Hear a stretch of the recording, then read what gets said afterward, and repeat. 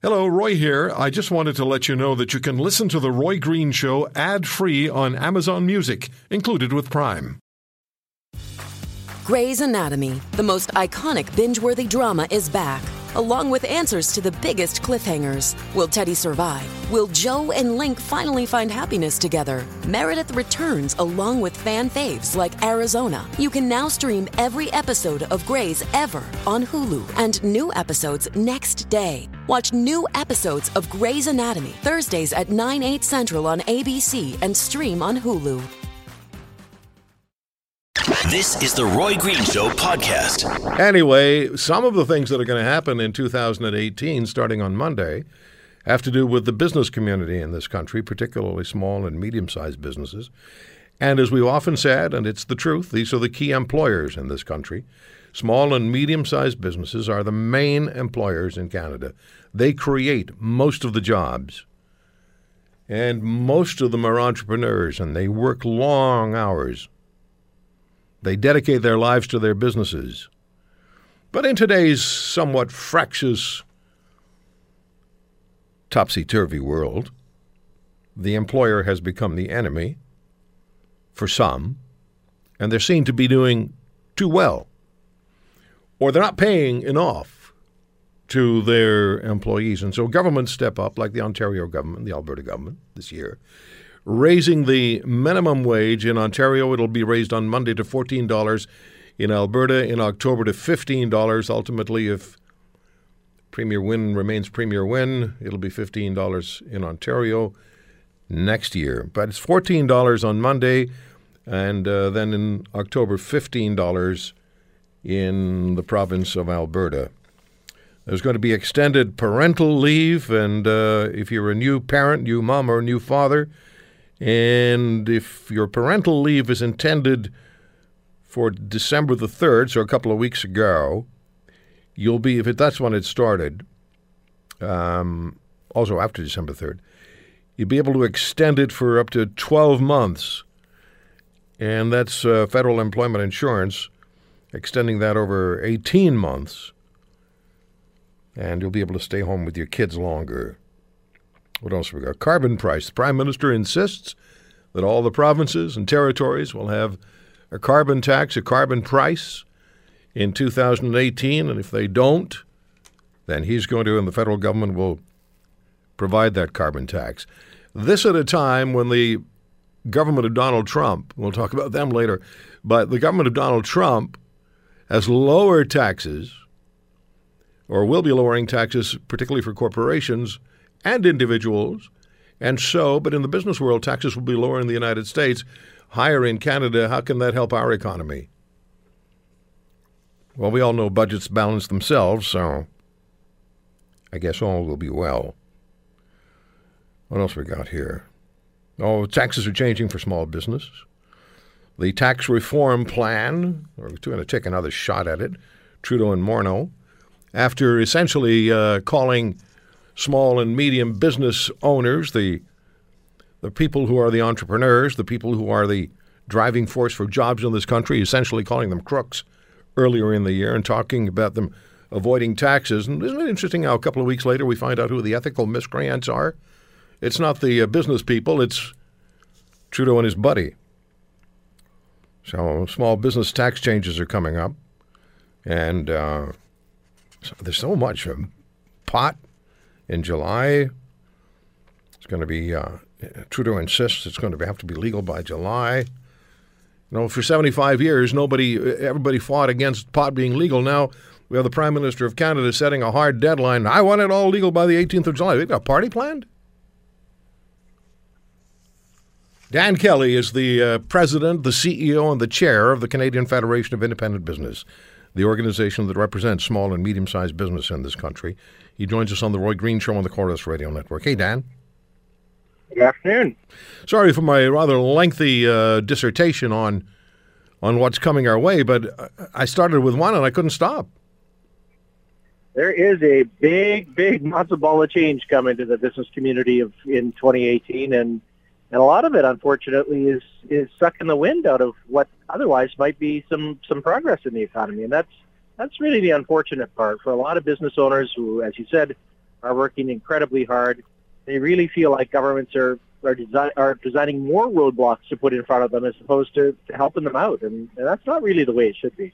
What is the most troubling, what is the most challenging, what is the most negative initiative that's being put in place where your members across Canada, the small and medium-sized business community members, would say, no, don't do that, no? I think there's a tie. There's one federal and one that's happening in two provinces in particular, likely to spread beyond that. The tie would be between the federal tax changes that are starting to take effect in 2018. Even the watered down package is very, very worrisome, and part of it goes into effect on January 1st.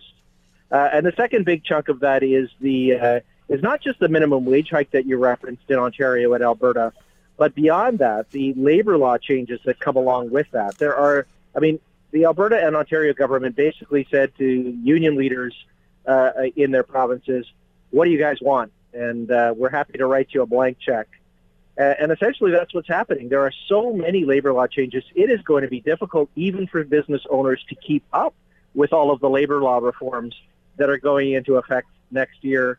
Let alone actually deal with the consequences of it for their businesses. So is all this stuff going to cost jobs? It absolutely will. We're already seeing that. I've just noticed on my Twitter feed over the last number of days a large number of business owners flagging the number of positions that they're going to be downsizing, unfortunately, doing that, of course, with a very heavy heart. I think, though, the other effect of this is going to be far more subtle. It's going to be a reduction in the number of hours that employees are going to have, especially for part-time workers. Instead of having 25 hours, you might have 20 hours, and then as the business year rolls on, unless the business starts to rebound back, that could be trimmed even further. And that's essentially the movie that we saw in Seattle, where low-wage earners, who were supposed to be the big winners of the $15 minimum wage, actually ended up losing, on average, $1,200 each because either their job dried up or the number of hours that they had were more limited, and we're facing that.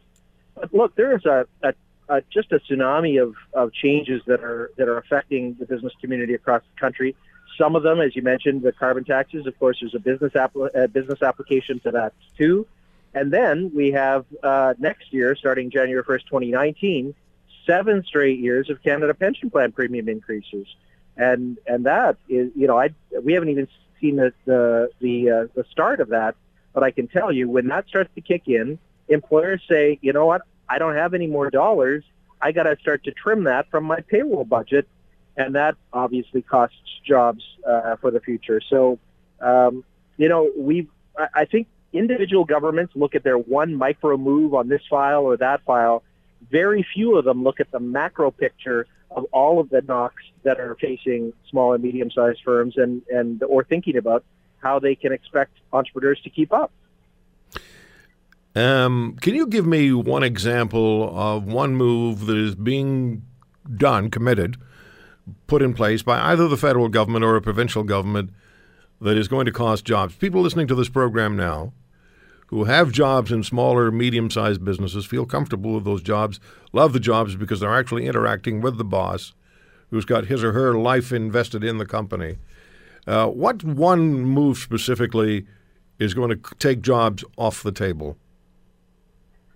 Oh man, there's a bunch of them, but the minimum wage is probably going to have the most immediate effect. We've got $14 an hour. I mean, look, 18 months in Ontario, the minimum wage is expected to rise 32%, and so we are starting to see business owners saying that they are going to have to trim the number of positions. I just saw one just yesterday saying that he is going to have to let 8 positions go prior to January 1st in order to pay for the payroll effect of the minimum wage hike that they're going to experience.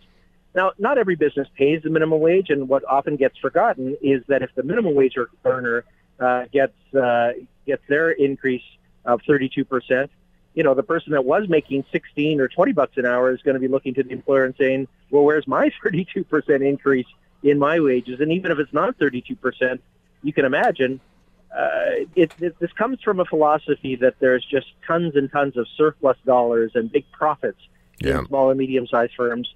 that just very much is very often not the case. Yeah.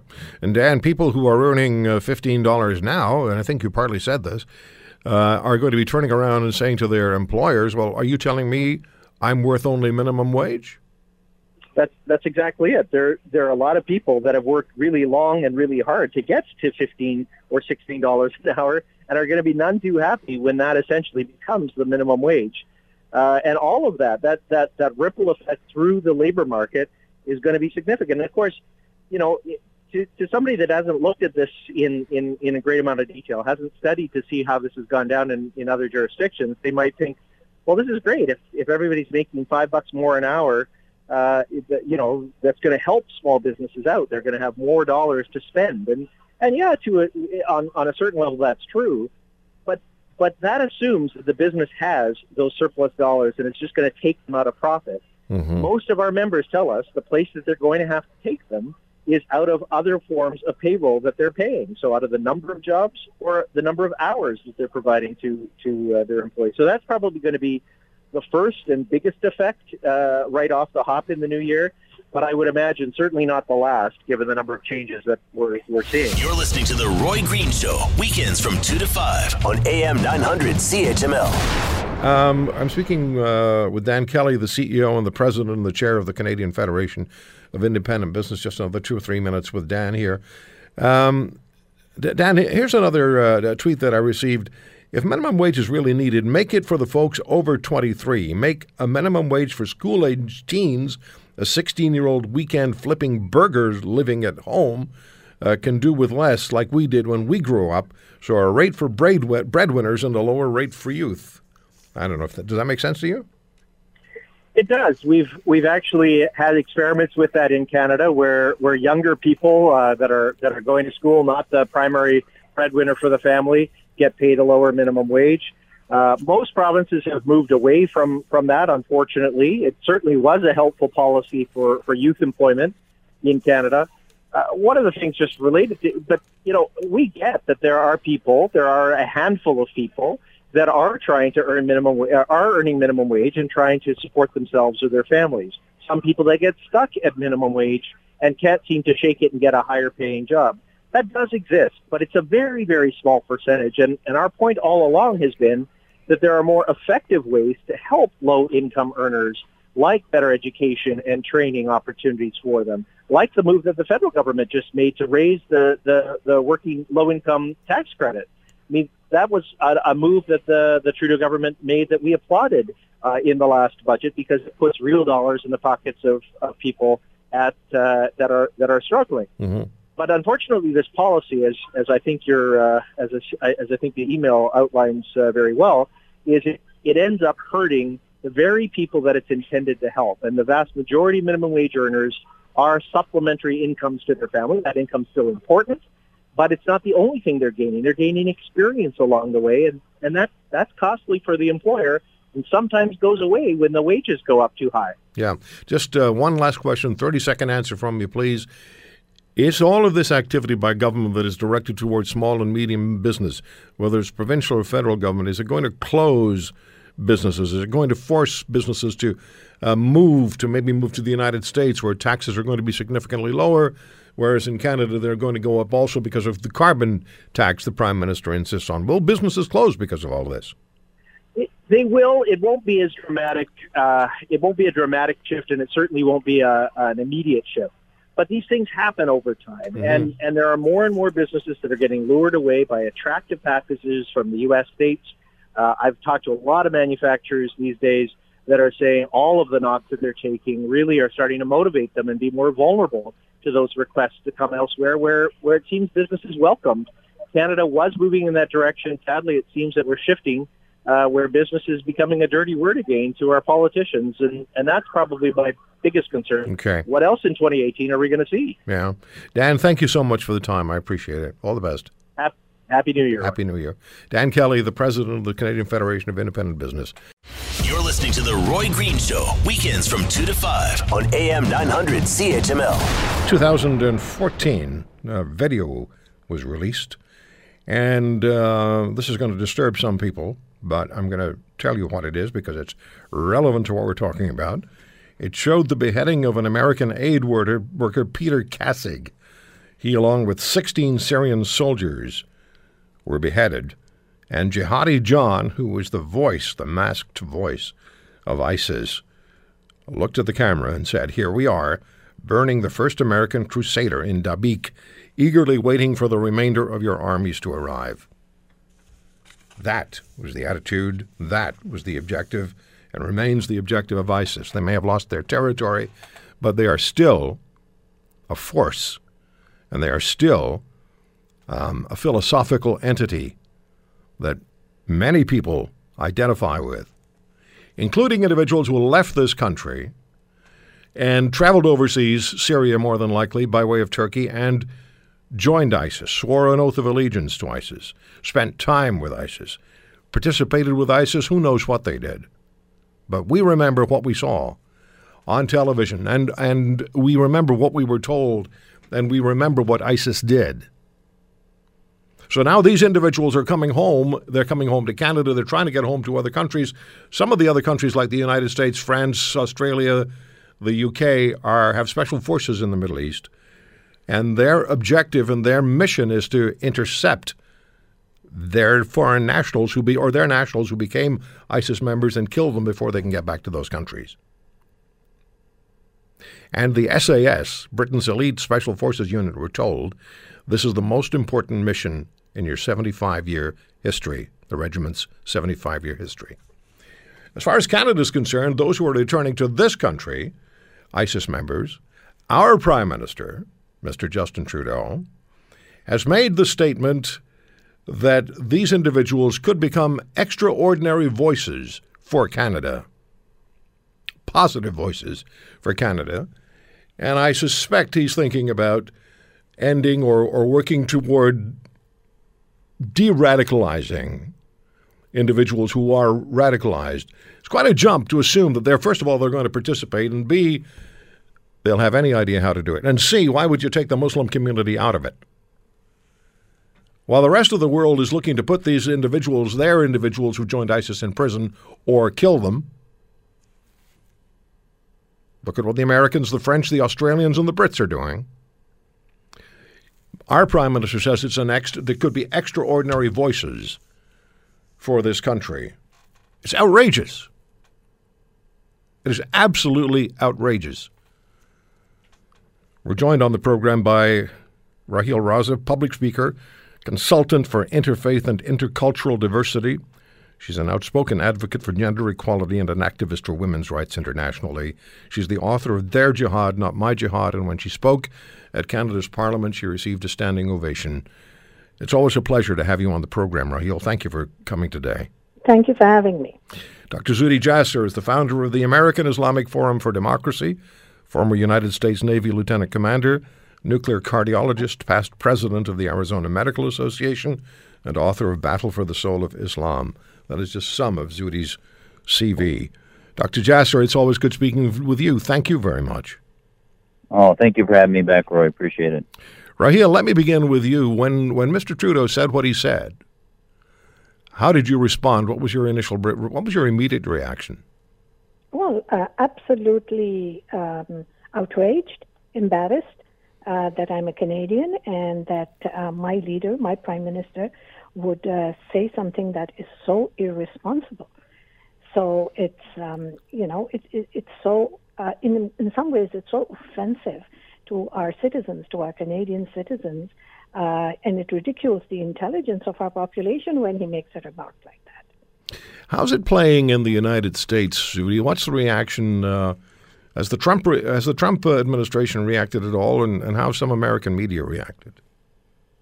Well, it's amazing how he has had a series of comments that have been so off the wall, as you and I have talked about, that it's almost they've become anesthetized to it. But this one especially should really point out one of the deep pathologies of denial, in that these aren't just a sort of mercenaries going to fight some generic war that are coming back. The jihadist element in Syria is not only fighting Assad, they are creating a caliphate. They believe that the West secular governments are their enemy.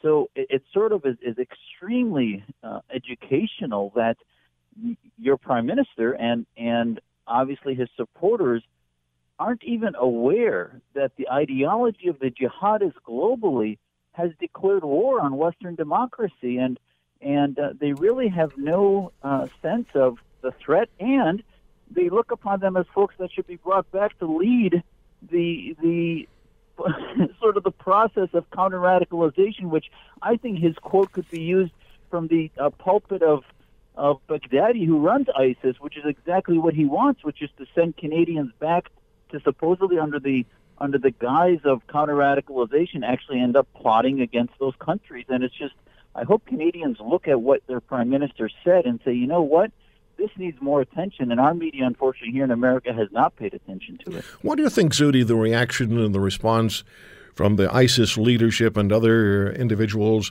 associated with ISIS is when they hear that the Canadian Prime Minister is making statements such as the one he made?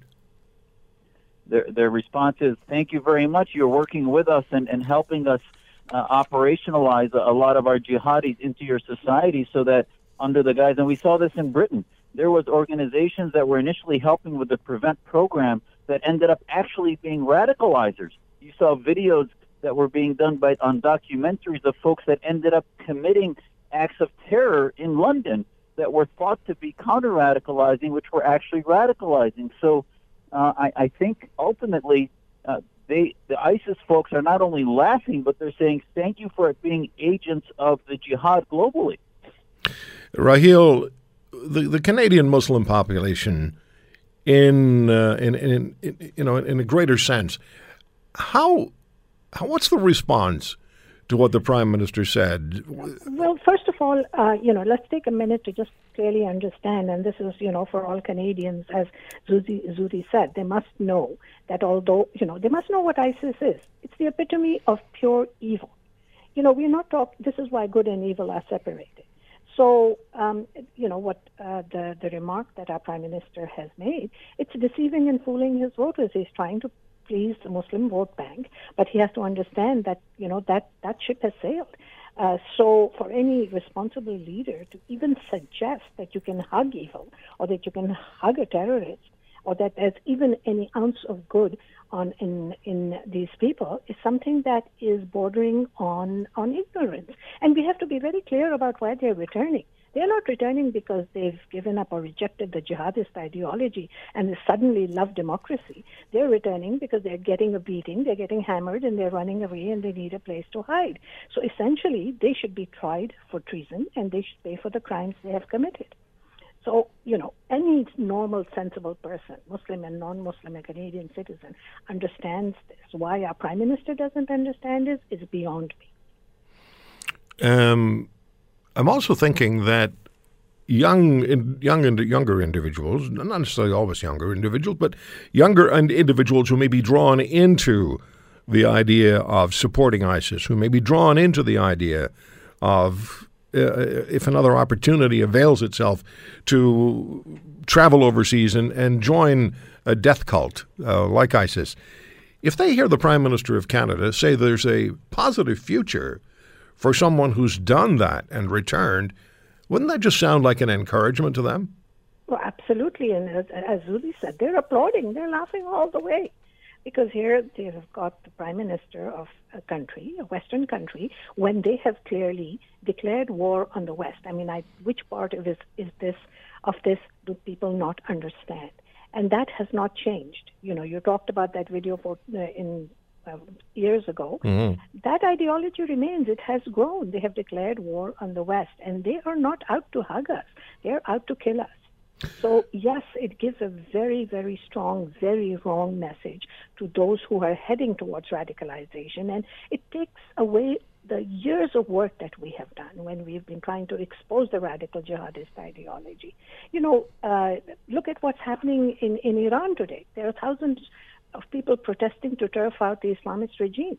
Now, if young Mr. Trudeau continues unabashedly to support the Islamists and the cause of the ISIS, sooner or later, he'll also be turfed out by the voters, and he should be. Yeah. If and perhaps this time, Western countries will stand up and stand with the people in Iran who are in the streets calling for democracy. in 2009, President Obama just put in his earplugs. Zuhdi, if Trudeau goes forward with this, and there's a criminal code that says if you went and joined ISIS, then you're in violation of the criminal code, and hopefully some court cases would be brought forward. But if he moves forward with this, and if in fact these ISIS individuals take on some leadership role, I find it hard to even say that, take on some leadership role, what do you think the ultimate outcome is going to be? Well, I think ultimately you're going to see a few months, if not years later, that these individuals are going to help in destabilizing and actually committing acts of terrorism, and under the rubric of the endorsement of the Canadian government, which is just horrific. And, listen, we understand that it's complicated when you go to Syria. I've got family fighting Assad, so not everybody fighting Assad is ISIS. But when we're in the United States arresting people that are getting on a plane to go to Turkey, and the FBI says, you know what, you're being arrested because you're going to join ISIS. Or we just had a case finally in which a guy transferred $250 to help ISIS, and now he's going to serve at least 4, if not 5 years for doing that. When you do that on the one hand, and on the other hand say, well, if they come back after having served and possibly killed people, indoctrinated under jihadi doctrine, those folks need to be, as Raheel very aptly said, this is treason. They should not be just sort of brought back into the fold to help in any program, let alone being free to operate and radicalize others in our population. Yeah, it's really mind-numbing. Thank you both so much for joining us, Dr. Zuhdi Jasser, Raheel Rasta. Thank you so much. My pleasure. Thank you, and Happy New Year. Happy New Year. Happy New Year. Thank you. You're listening to The Roy Green Show, weekends from 2 to 5 on AM 900 CHML. What are pain patients addicted to? You want to know what particular? Yeah, I'd like to know. You tell me, please, and tell my listeners, which includes chronic pain patients, one of whom will be joining me shortly. What are pain patients addicted to? Well, I think you are asking a question that is trying to describe the fact that there's a single or simple story, and I think that I don't want to oversimplify. Well, Minister, with due respect, I don't think you've answered any of my questions yet.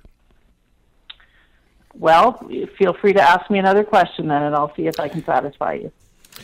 That was from my interview with the former Minister of Health federally in Canada, Jane Philpott.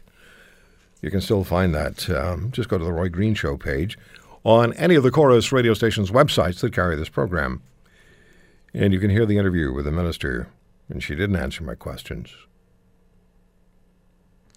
This week, here's something I tweeted this week. Allison Kimberly, mom, 30. Ryan Trenzo, veteran, 26.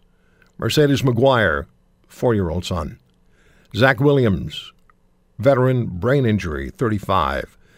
Travis Patterson, Army Staff Sergeant, wounded by IED. All chronic agony patients, refused pain-controlling prescription opioids, non-addicts, all dead, suicide. Far too many stories. This comes from someone who tweeted this. I think it's Susan. My mom, Rita Langwell, died unnecessarily on November 18th. Mom fell and fractured 4 vertebrae. She was sent home with Tylenol for her pain. I told the hospital that Mom was on oxygen and had to take 3 deep breathing exercises a day to keep her lungs clear and dry. They refused to let her have pain meds. I told them she had trouble breathing, and they still refused to let her have them. She was in so much pain I would hear her crying at night. I called her family doctor, and he said the hospital would not allow him to write a prescription for the pain. Franciscan Brothers Hospital was responsible for the refusal. Mom ended up in the hospital with double pneumonia and fluid in both lungs. I told them that what was going to happen to her, but they ignored me. By the time she ended up in the hospital, it was too late to save her. They didn't want her to become a drug addict. She was 86 years old. This is the sort of story that breaks your heart. And there's story after story after story. Story after story after story. of people who are living with chronic pain, which translates into chronic agony. They can't live. They barely exist. And you've heard them say on this program, and we've argued with some doctors, and you've heard the show. And when they were prescribed their opioid medications, and they were on the opioid medications for long periods of time, and there were no problems, they had a degree of quality of life returned. And then they started to get it withdrawn, and now they're living in agony again. And that tweet is going to get longer, unfortunately. Dr. Thomas Klein, Ph.D., he's an American physician, and some pain patients who've sent me emails have described Dr. Klein as a saint. He's not pro-opioids. He's just, as I understand it, pro-correcting a terrible mistake. He's the author of The Myth That Prescriptions Caused the Opioid Crisis. Dr. Klein, thank you for coming on the program. We've been trying to get this done, and I'm glad you're here with us. My pleasure, Roy.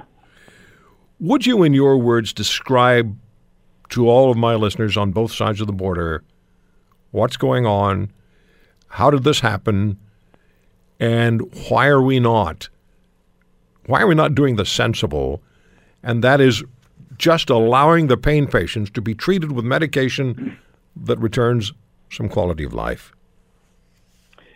Because we're afraid. We're afraid that we're going to see the resurgence of the dope fiend epidemic portrayed in 1936 in the famous movie Reefer Madness, which was actually produced by the United States government. A fellow that ran the Narcotics Bureau in the United States from 1930 to 1962 saw to it that his own personal views about drugs and crime came to the forefront. He had laws passed in the United States. He convinced states to pass laws to outlaw medications that would lead to dope fiends. Dope fiends, in his view, were primarily sexual predators, black folks that convinced white teenagers to run off with them. He created stories that would make the hair stand on the back of your neck, all officially by the United States government. Things get into our fabric. The fear gets into our fabric, but we forget what the original reason was. If you were to ask, and maybe it'd be interesting to ask some of your listeners, what is it that you're concerned about? If a person with an opioid addiction, and I'm going to call it addiction disease because it really is a disease, moved in next door to you, what would your fears be? The problem is that once you have a rampant fear, all logic disappears. It's very difficult to say to somebody, don't worry. But the facts are there that you really don't have to worry. It turns out, and we're probably going to find out in the next few months for sure, that opiate addiction is a true metabolic brain disease. It's triggered by opiates and also alcohol. It is not created by opiates.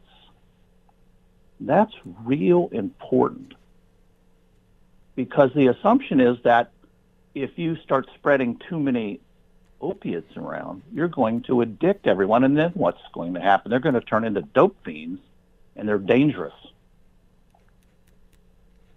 Who's been talking to the folks with the addiction disease? Nobody. And if you talk to people with addiction disease, you find out that they really aren't the criminals that the fellow in the United States and the slinger created. Yes, people with addiction disease or we call junkies, and they call themselves junkies too, with tongue in cheek. He said, "Sexual crimes? Are you kidding me? We're so doped up," and he smiled, "with our heroin dose. We're not interested in sex or doing anything." And he said, violent crime amongst people with addiction disease, almost never. And also the statistics in the United States show that as well. People that commit serious crimes are alcoholics and people who take alcohol with other drugs. In Vietnam, the Army said 3% of people were shooting up heroin. Turns out it was probably 40%. And when they came back to the United States in the early 70s for detoxification at the VA, which I was actually part of, they went through the usual withdrawals that anyone will go through who takes opiate pain medicine or antidepressants for that matter, or benzodiazepines or sleep pills. We'll go through these withdrawals. That's a physical thing. They call it dependence. That's a bad word. It's not being dependent on the medicine. It's just the way it's mixing up in your body. So a very famous researcher by the name of Lee Robin, who's now deceased, came from St. Louis to study what was going on. And the question was, how many people who've been on heroin in Vietnam are we going to have to pay for when they turn into addicts? So we took everybody off. There were 700 people altogether. And guess how many addicted ended up with street addiction after taking intravenous pure heroin for months and months in Vietnam? I know what the answer is, but please go ahead and tell us. Well, now, Roy, don't spoil the story. I'm not going to. So the prediction would be, and that would be a good question to ask your audience, and everybody just kind of pick a number. So out of 100, how many became addicted? And the answer is 2, possibly 3. And Lee Robin thought that probably 2 of those were addicts when they went into the Army. So basically this means if we took everybody in the Dominion and gave them all intravenous heroin, 98% of people would not become addicted. You're listening to The Roy Green Show, weekends from 2 to 5 on AM 900 CHML. Dr. Thomas Klein is my guest. We're talking about, well, what are we talking about, Dr. Klein? Are we talking about, is the conversation about pain or is it about addiction? Well, the two are interrelated. The reason we're not treating pain is because we're afraid of addiction.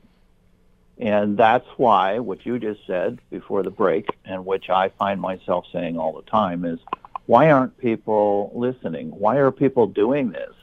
Why are people dying? In the United States, there are 10 million people who need opiates every day for their pain disease, and 6 million have been taken off. 50% of doctors have stopped prescribing.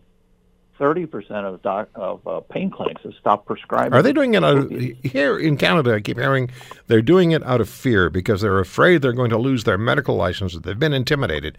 The people who run or some who are members of the colleges of physicians and surgeons say, no, that's wrong. We haven't intimidated doctors. Well, somehow doctors are fearful.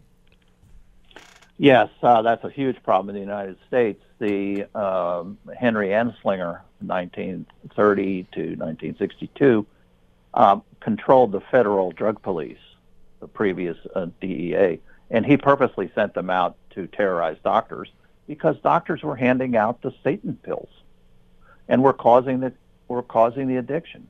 So that's why the two are related. It's very important to realize that if you take 1,000 people and give them all opiates, there's only going to be one person who becomes addicted and has to have the genes for that. So the police started to enforce the moral concerns of the federal government narcotics bureau, and now we have the DEA that was interestingly created by Richard Nixon to enforce his particular law in the United States, which is the Controlled Substance Act. We now know through confession of John Ehrlichman in 1994 that Richard Nixon designed the entire drug control program in order to catch his political enemies. Well, Dr. Klein, Dr. Klein, I'm sorry. I have 1 minute. I want to have you back very soon, but we have 1 minute left today. Is there a way out of this morass? Are pain patients doomed, or is there going to be ultimately some salvation? There has to be an understanding that this is a real disease, and if you don't have the genes for the disease, you will never become addicted. So the whole mess of trying to control and not give is useless. It's not going to work. And we have to understand that, and there are plenty of statistics to show that. So we need to sit down and be logical and realize that we're operating against the winds of prejudice. But we're human beings, and we have the ability to think this through, and that's what we need to do. All right. I will ask you back very soon, and I thank you so much for today, and I understand why pain patients are referring to you as a saint. Well, that may be overblown, but I do enjoy being on your show, Roy. All right. Thanks. We'll talk soon. Thank you, Dr. Thomas Klein. It's Thomas Klein, MD, at Thomas Klein, MD on Twitter, at Thomas Klein, MD. You're listening to The Roy Green Show, weekends from 2 to 5 on AM 900 CHML. I always wondered why George Harrison didn't do more singing with the Beatles. It's always Lennon and McCartney. And then, of course, there was the other dude, Ringo, who is going to be a knight now. Can't be Sir Ringo. Can't possibly be Sir Ringo. Sir Richard. So, yeah, are you there? Beauties, are you there? We are here. We're here. I'm here. Catherine's here. Are you spellbound? I think it should be Sir Beauties. No. Yeah. I just want to hear you say that a bunch of times, Roy. Hold on a sec. So, here's my feeble joke about however many years ago. When we played Phil Collins, and this got me into trouble. We played Phil Collins on the show one night, and it was Give Me One More Night. And I said, and here's Guinevere's favorite song. Give me one more night. Some people got it. Some people got it. Well, I always think of the Black Knight in Monty Python, right? Yeah. It's only a flesh wound. Come back. I haven't begun to fight. It's time for Beauties and the Beast, the final edition of 2017. WorkingCanadians.ca, former CEO, president, chair of the Canadian Federation of Independent Business, described as one of Canada's most powerful women, Catherine Swift. Thanks, Roy. Sure. I know you don't I'll like me to leave say it that. there. I know you don't like me I'll to do just that. leave it there. I don't you don't like it. I love the truth. Who turned down Senate appointment offers I did. That's so true. For which we will always question her sanity. And integrity. Oh, no integrity issues, just sanity. Linda Leatherdale, former money editor of the Toronto Sun, vice president of Cambria, Canada. She's in possession of the Queen's, is it Golden or Diamond Jubilee? The Diamond Jubilee medal, along with Michelle Simpson. We were together. We both got it. Yes. That was fun. That was a proud moment, Michelle. And I think for honesty and integrity and fighting back for the little guys, particularly against high taxes. And, as you well, and I'm sure Roy will talk about it, how honest you were when you were at Ottawa. She's the standard bearer. Michelle is the standard bearer for ethical behavior in Ottawa. Yeah, I want you to have a listen to this. Here's the Prime Minister of Canada. And he was holding the news conference after the ethics commissioner slapped him down pretty hard on 4 ethics violations. Mm-hmm. And it's always gratifying to hear Mr. Trudeau try to explain things. So here's some of what he said. So how could that not have occurred to you, with all due respect? You were going to take a free holiday from someone you consider a friend. How could it not have occurred to you that that might not have been okay? The fact is, we work. Sorry, let me just try to reorder the thoughts. We worked with the lobby conflict of interest commissioner on a regular basis on a broad range of issues when the issues come up. On this issue of a family vacation with a personal friend, it wasn't considered that there would be an issue there. Obviously there was a mistake. Say to yourself, this is not maybe the best thing to do. You never thought that? Yadu Khan is someone who has been a longtime friend of my family's, a friend of mine, a friend to Canada as well. And for me to look for a place to have a quiet vacation where I can have quality family time is something we all look for with our families. So, of course, the commissioner said that he wasn't a family friend at all. But why had nothing to do with each why other get that? Why let that get in the way? Yeah. And this gentleman was Apparently their only lobbying contact him in and got 30 years money was from the that Canadian his government. father's Come funeral. on. Talk Yeah. about lack of ethics. I know we have a bit of an issue with our phone system. We sometimes can't hear each other. Could you not tell by the tone in his voice, because he had to ad-lib that there was an issue? Oh, yeah. Well, yeah, of course. And there's the undertone of panic. Oh, yeah, absolutely. So we're going to tomorrow actually be talking about ethics with one of the world's true experts on ethics and a frequent contributor to this program, Dr. Arthur Kaplan, will be with us from NYU and talk about ethics involving a whole bunch of people, not just Mr. Trudeau or Mr. Trump or Weinstein or others, but we're going to talk about ethics in a broader sense as well. So that'll happen tomorrow. So what we decided we would do today on the final show of the year, the final Beauties and the Beast segment, is each of us would choose a subject from 2017 and hold court on it. So why don't we start? And Michelle, would you mind going first? No, not at all. As long as Catherine doesn't try to assassinate me. Because Never. For the Never. first time, I'm really defending the public service. The big story for me was the Phoenix pay system and its rollout, and what it's done for a ton of people in the public service. It's thrown them under the bus to the tune of what they say is going to be $1.2 billion, and also involves CRA implications. And I rarely defend the public service, but in this case, I have to.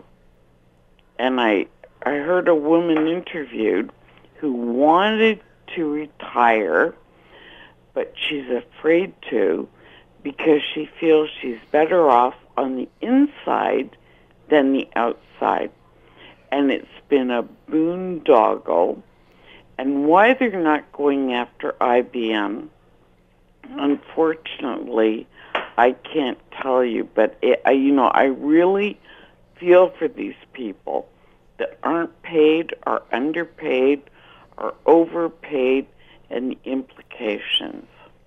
You're listening to The Roy Green Show, weekends from 2 to 5 on AM 900 CHML. Okay, now we've set the bar. We only have about 7 minutes for three issues. So fire away, Catherine. Okay, well, I just wanted to touch on the economy of 2017, which we had some numbers, particularly in the first half of the year, which were quite strong, and a lot of people were, Canadian economy going like crazy. But it's a cautionary tale because basically we know it was predicated on very indebted consumers, very indebted governments, and inflated real estate.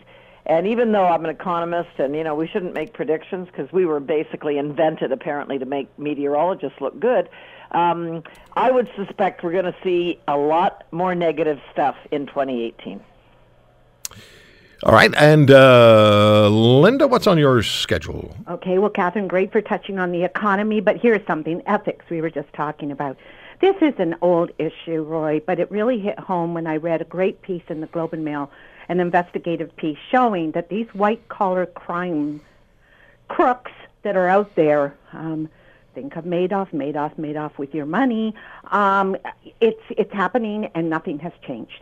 And for years, there was a lady, I love her, I called her the Angel. Gloria Ann Stromberg was fighting for a national securities regulator. Well, without that, these guys are able to feast. And this report just showed that there were fines levied up to billions and none has been repaid. Some of these shysters don't even go to jail. In fact, because our laws are so lax, they go province to province. And believe me, when I was at the Toronto Sun, I wrote about this many a time.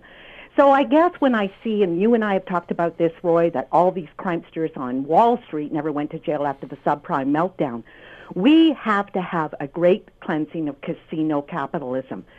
Ontario and Alberta now say they're going to step up to the plate. Fair enough. But there's too many seniors out there. There's too many people who have had their money ripped off, and they will now live in poverty after they saved for their retirement. Mm-hmm. That is just not fair. Another point, media. I have watched the demise, and I'm not going to go there because I don't want to get fired on your show, Roy, but I will just say there is something else afoot that is wrong, and that is freedom of the press. That is a strong voice. Thank God there is the Globe and Mail and a few others that are still doing investigative journalism. But to put these crooks in jail, we need good reporters, and we don't need milquetoast media, and unfortunately that seems to be the way we're going, with some communities not having a newspaper at all. Let's make a change. Okay. Are you okay? What? Are you okay? No, I'm not, Roy. I know you're not. Tears at my heart. No, I know you're not. Yeah. But unfortunately, I think the day and the age of the newspaper is gone. Okay, maybe that is. But let's not have fake news, if I can use that. Let's make sure whether the platform is on the internet, wherever it is, that we have true journalists digging up the dirt. Well, it's all about, Linda, I think it's all about having reporters instead of repeaters. Yes.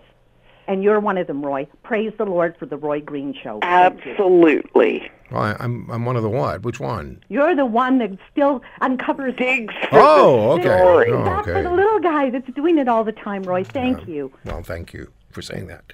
It matters. It's the only thing that really matters. The only reason I do this. Really, honestly, we've covered. I don't want to get into the history of the show, but we've done a lot of these things. Yep.